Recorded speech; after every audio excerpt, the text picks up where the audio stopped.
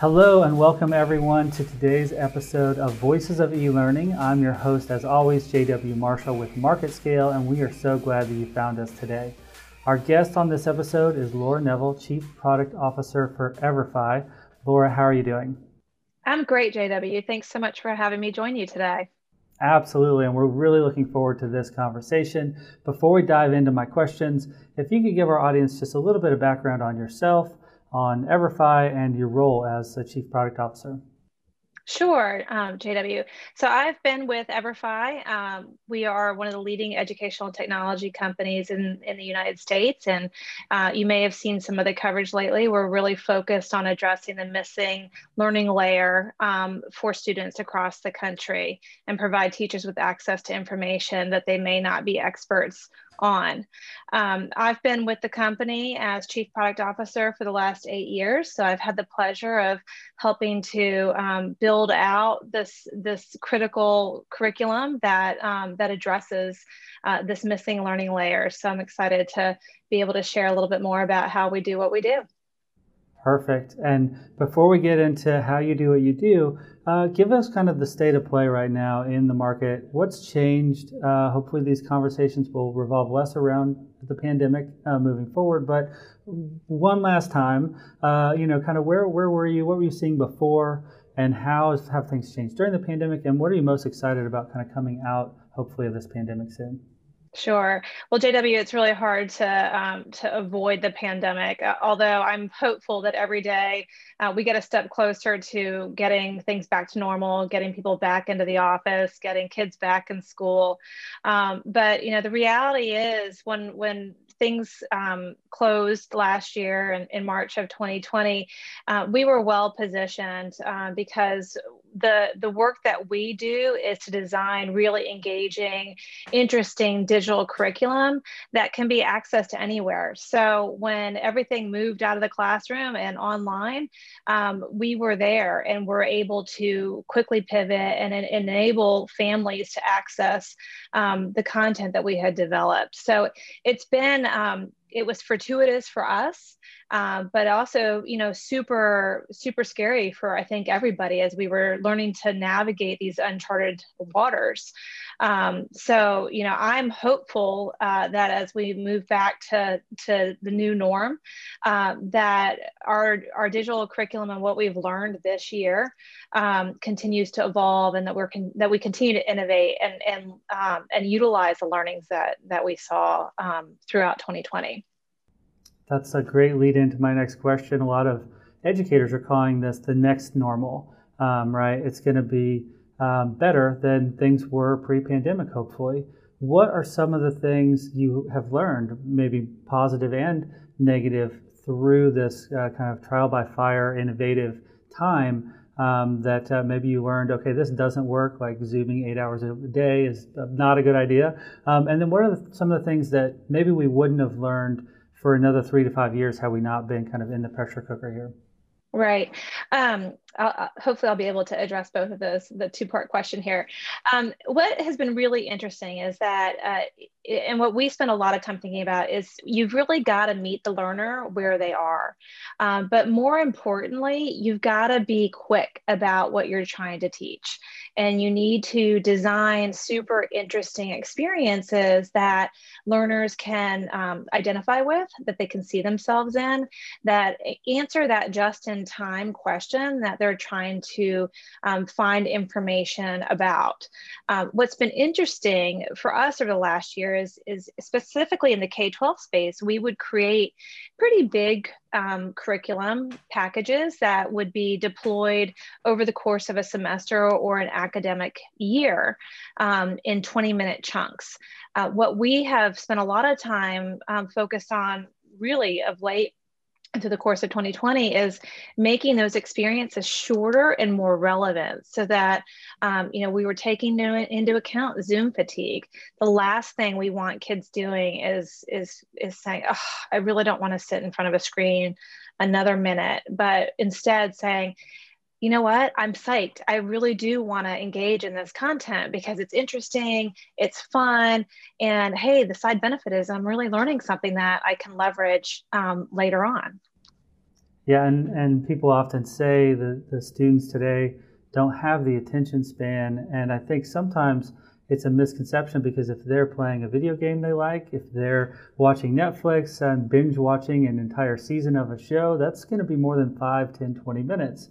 And so I'm sure you're seeing the same thing when you build the learning in an engaging way and you micro learning modules, 5, 10 minutes, 20 minutes. If real success, I believe, is when students want to binge on that content the same way they would a video game or Netflix.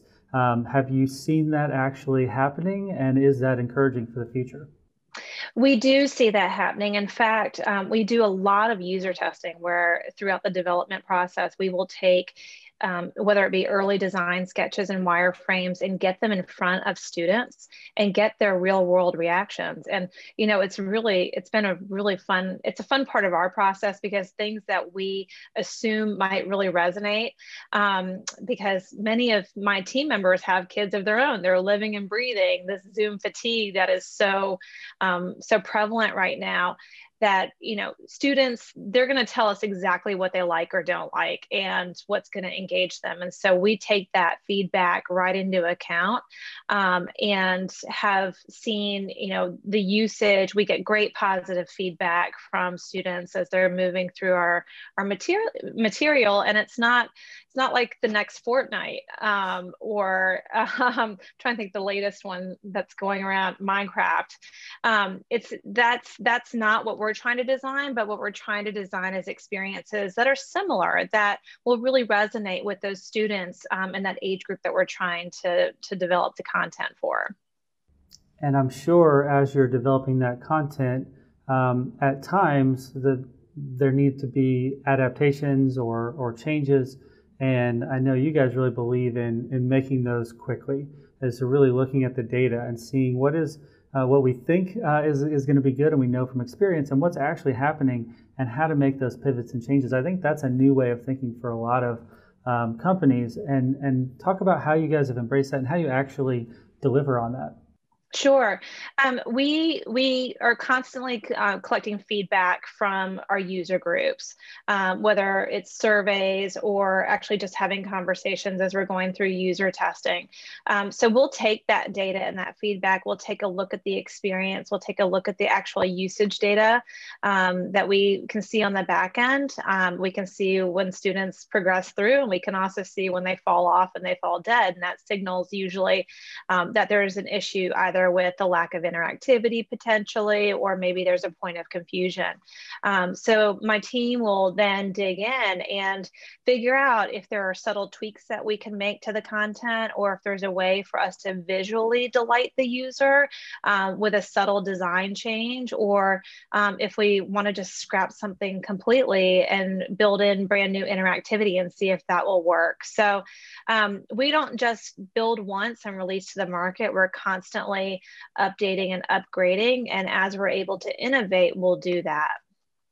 And I love that because curriculum, trainings, they're no longer one and done, right? They're living, breathing courses, maybe not tweaked on a daily or weekly basis, but more than once a year, or some, have courses that have been years old with no updates. And that's really not a best practice. Talk to us a little bit about the different grade levels that you support, as well as other markets besides K through 12. Sure. We have an offering. We've got several topic areas that we have a pretty deep offering in that spans what we call K through gray. So in the K-12 space, we have wonderful curriculum that focuses on financial literacy, and really, speaking to that missing layer of education. Financial literacy and education is just so critical. And starting that learning early, you can't start early enough. As you know, when you've got young kids at home, they are asked to bring in quarters and nickels and pennies and start the education at that point. So our financial literacy curriculum really does truly go K through gray. And then we do spend a ton of time. We've got a very robust offering in the social emotional learning space, and also are starting to expand on the mental wellness side of that as well, because again, going back to what we've learned over the last year with Zoom fatigue and students being stuck at home and having to navigate this new normal, mental wellness is a really, really important thing that teachers are struggling with and that students are struggling with. So we've spent a lot of time this year digging in on the mental wellness space as well. As far as other markets, it's not just students, it's adults, it's you and me, it's our viewers. It's, we're exhausted. We have Zoom fatigue. So when we design content for the adult consumer, we make sure that it's super, super, we call it snackable content. So it's bite-sized. It's answering the question just in time that an adult consumer may be looking for information on. So we spend a lot of time really, especially in the compliance space, because we do have quite a bit of content that we've developed for corporate compliance customers as well. Not the most interesting content. So there we do have to really focus on interactivity. How can we, utilize scenario-based training to really bring it to life? It's not just, video. People think that video is the way to go with this training. Video is not. Like, people start to tune out after a few seconds if it's not something that's engaging or interesting to them. So we really do try to use a blend and get that into a nice, small, tight, snackable content package that can be easily consumed. I have so many questions based on all of those things you just said. We'll work our way backwards maybe on the adult learning and the snackable content. How do you balance that with traditionally a lot of the compliance-based courses have been too long, too slow, too boring, but they've had time requirements. You need to do 30 hours of OSHA training or 2 hours of sexual harassment training. And it feels like in the past, it's just content for content's sake to fill a time gap. Do you have those constraints, or do you just try to pack so much engagement and interactivity into a time constraint that makes it engaging for a learner? No, we do have those time constraints. There are certain topics, for example, harassment and discrimination prevention, that have minimum required seat time in certain states across the US. So we spend a lot of time thinking about how can we create an engaging experience that ensures that our learners are actually retaining the information and that they're also hitting that seat time requirement that they need to fulfill. And so what we'll do is anytime we look at a topic or content that is has legislative and compliance ties to it, we will look at what is the content that we absolutely need to make sure is there, and how can we ensure that that's engaging content. Back to the note that I made earlier, we do a lot of scenario-based training. So we want to make sure that the users are actually can kind of see themselves in the content, can see themselves, or maybe not themselves, but the scenarios will resonate with them, so that if they have either been party to a scenario or they come across it in the future, they will feel equipped to take action and to be an active participant. So it's a combination. There's not an exact science, but we do a combination of on-screen text. We have interactivity throughout our experiences. We do have some video, some live action video, some motion graphic video that we've woven throughout. And then we have kind of dig deeper areas where if you want to learn more, you can, and you certainly are encouraged to do so if you haven't hit that time limit.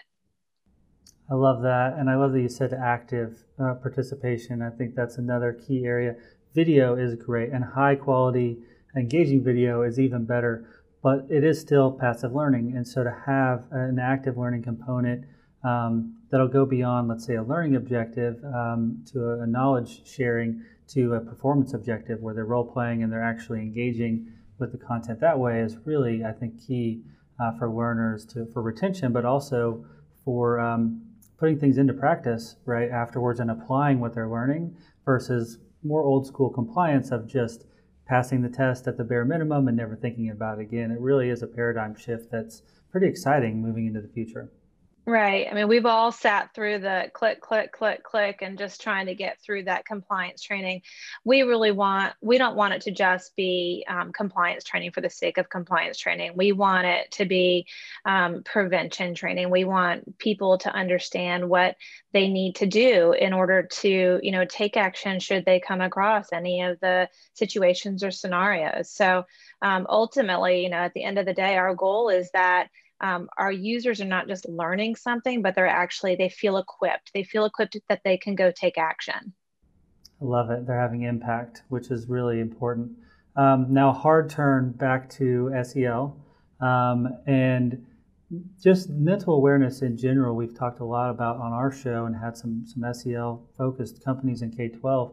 And I get the sense that mental health is not just for that diagnosed 20% historically of students that had documented mental health, challenges, but really it's expanded to every student, and not just every student, but every educator. Are you seeing that same expansion into mental health awareness and mental health curriculum that schools and districts are really taking very seriously and being proactive with now? Yeah, so we actually, the short answer is yes, we are seeing that. We have an extensive network of teachers that we work with on a regular basis, and we actually go out to them on an annual basis and survey them. Mental wellness tools and information around what mental wellness and how they can support their students it comes back in the top 3 requested areas, if not the top, on a consistent basis. So it's very, very important, especially now, especially coming off the year that we're just coming off of, where mental wellness needs to be a huge focus, especially with the Zoom fatigue and with being, our kids they've been cut off from their friends. They haven't, all the things, the playground activity, those sitting in the school cafeteria and having lunch with their friends. That is time when those really, really important basic social emotional learning activities take place and happen. And that hasn't been able to happen for our kids in the last year. And so, what we're seeing now is, in addition to this social emotional learning and the increased focus there is really around mental wellness and coping strategies, and how do we support not just the students, but the teachers and one another as we continue to move forward in this new normal.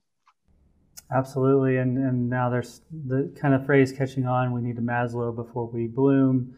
It's really foundational to have that mental wellness before we can get the most out of the learning experiences. So it's great to see that's something you guys are addressing. Another hard turn backwards to financial literacy. I know you guys do a lot in that space. I know last month was Financial Literacy Month.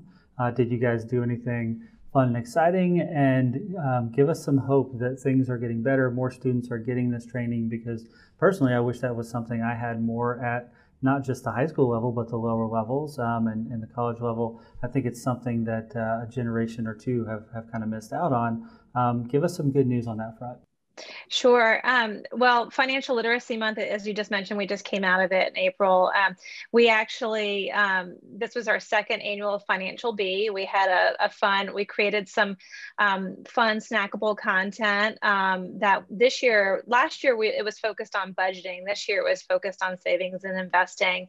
And the capstone activity was an essay contest. And so students had an opportunity to enter their essay into that contest and actually win some money, some financial scholarship money, which was super fun and exciting to see.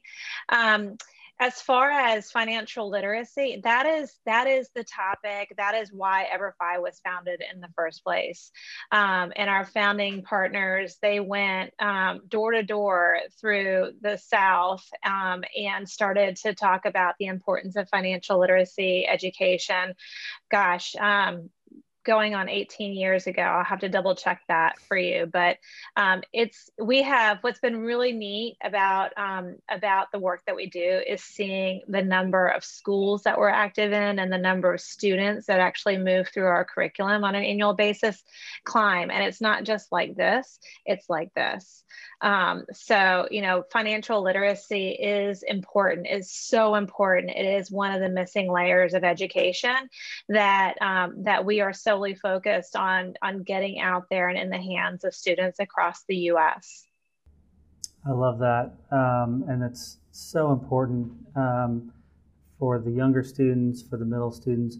What differences, not just in financial literacy, but in all the curriculum you're building, do you have as you kind of move through elementary, middle, high school? What are maybe some nuances as far as maybe length of video, screen time, interactivities, graphics, or are there any differences? There are a lot of differences. We're very thoughtful, especially when it comes to the visual design and the content, how we talk about the content. So you need to really make sure that it's age appropriate. And so you can see, if you look at any of the curriculum that we've developed for elementary school versus middle school versus high school, you can see a difference. There's a visual difference in the way that we bring that curriculum to life, as well as how we speak, how the characters speak within the curriculum. So as it matures, as we move from elementary school, there's a lot of interactivity. There's gameplay. So, we design for like 15 minutes of curriculum, but there's a lot of gameplay that's built within that. As you go into the middle school and high school, the max for a chunk of content there that we design for is 15 to 20 minutes, because it's really meant to be leveraged within, we like to say within a period, if it needs to be within a class period. And so that content, though, as we mature, the visual look and feel matures as well. So we spend a lot of time really understanding, what the age demographic is interested in. What TV shows are they watching? What social networks are they participating in? So you'll see, for example, especially trying to think off the top of my head, in our social emotional learning space, we have an elementary program called the Compassion Project, which is very very animated, very colorful. It's got characters who the kids can identify with, but not so much, because we really are focused on teaching empathy and awareness in that course. But then as you move into high school, we have a course that's really focused on social emotional awareness and continuing compassion, but also it's more taking into account like anti-bullying. So being aware of really destructive behavior that may be happening around you. And that visual look and feel looks more like Instagram and Snapchat. So we've got filters that we've built into it. We've really, we're really excited about how that has come to life and resonates. And so in the high school courses, we have more photo realism included in it. So less illustrative art and more photorealistic experiences with overlays and treatments, which again speaks to the environments that those students are more accustomed to engaging with.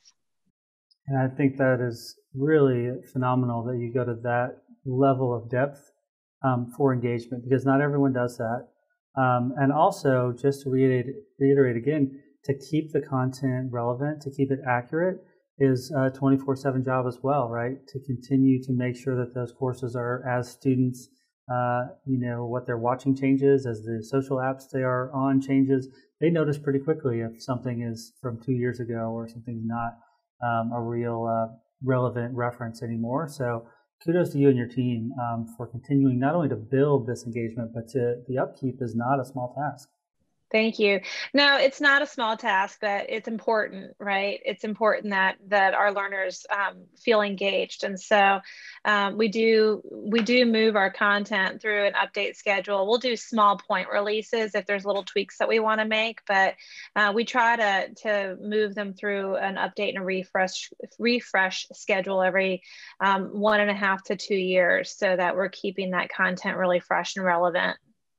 That's great. All right, we're wrapping up. We've got a couple more questions. I want to get this one out of the way before we get to a more fun question that we'll end on. We've mentioned the four-letter word Zoom many times today, and typically it's followed by Zoom fatigue. There's been a lot of coverage on Zoom fatigue. What data have you collected, or can you reference around how real this thing is? And again, what EverFi is doing to combat it? The data is shifting and changing on a constant basis, so it's hard to pinpoint one exact data point to drive to. We just consistently see in the surveys that we've conducted with our teachers and with our users that Zoom fatigue is real, and the more we can rely and go back to that blended learning experience, the better off it will be for our students and for our learners. And so, again, I hope that we're on the back end of this period of time, and we're going to be a little bit back to normal sooner rather than later. And that's certainly what the hope that we're starting to see emerge as well. I love that, and I also like to say the best online learning sometimes happens offline. And I love that you build 15-20 minute segments to be contained within a class period, because you know that some of that is going to be pre-work before a discussion. It's going to be post-work after a lab in science or something. There's going to be this give and take of this hybrid model moving forward. And so it's really great to see you're realistic in the way you're building to fit into a classroom and not replace it. And I think that's something teachers have really embraced in the last year, is this misconception that technology, that curriculum like this, that's digital, is trying to take their jobs. And it's really there to enhance the student experience first and foremost, but also the teacher experience, and make their job easier, to give them more time to spend one-on-one or in small groups working through the curriculum that this is most relevant to the student just in time as well. That's exactly right. Ultimately, we want to make our teachers' jobs a little bit easier if we can. They've got the hardest jobs out there, and so if we can save them some time and make it easier for them to do what they truly love to do, which is engage with the students and influence them and help them learn and grow and be successful in life, then then we're doing our job and we're doing it well. Perfect. All right. That's led us a great intro into the last question, segue into the last question. As my audience knows, we always like to end with a half glass full story. So I know most of my guests say, man, there's so many to choose from, but what would be a great story, either from last year or even from this year, of success, the impact that EverFi has had partnering with a school or district? I will, there are a lot of great stories, so it is hard to pinpoint just one. But what I would share is that what I love the most about what we do is actually when the verbatims come in from our students from a particular school saying, hey, thank you so much for creating this. I could actually see myself in it. I learned a lot from it. Specifically in the financial literacy space, we've had students that have gone home and taught their parents what they've learned and have actually, been able to find great success. So for us, that's what's so rewarding. We don't cover really easy topics. We cover meaty, challenging topics. And when we hear directly from the consumers of that content that it's actually been super helpful for them and that has impacted their life in a positive way, then that's where the goosebumps come in, and our buckets are full. That's a perfect ending. And at MarketScale, we couldn't agree more. It's building media, building content that is remarkable, which literally means people remark. They share it with others. They, take something away from it that they're not going to forget. And so that is a shared vision that we have, is making that just really remarkable content. And again, kudos to you and your team for doing that on a consistent basis. It's really phenomenal. Thank you so much for your time today and for joining us for this conversation. Absolutely, JW. Thanks so much for having me. It's been a pleasure and a lot of fun to talk about EverFi. Excellent. And again, Laura Neville, Chief Product Officer at EverFi. To my audience, thank you as usual for joining us for this episode. Be sure to check out the website to check out past episodes, and we'll look forward to seeing you again later this week for our next episode. Thank you again, and always keep learning.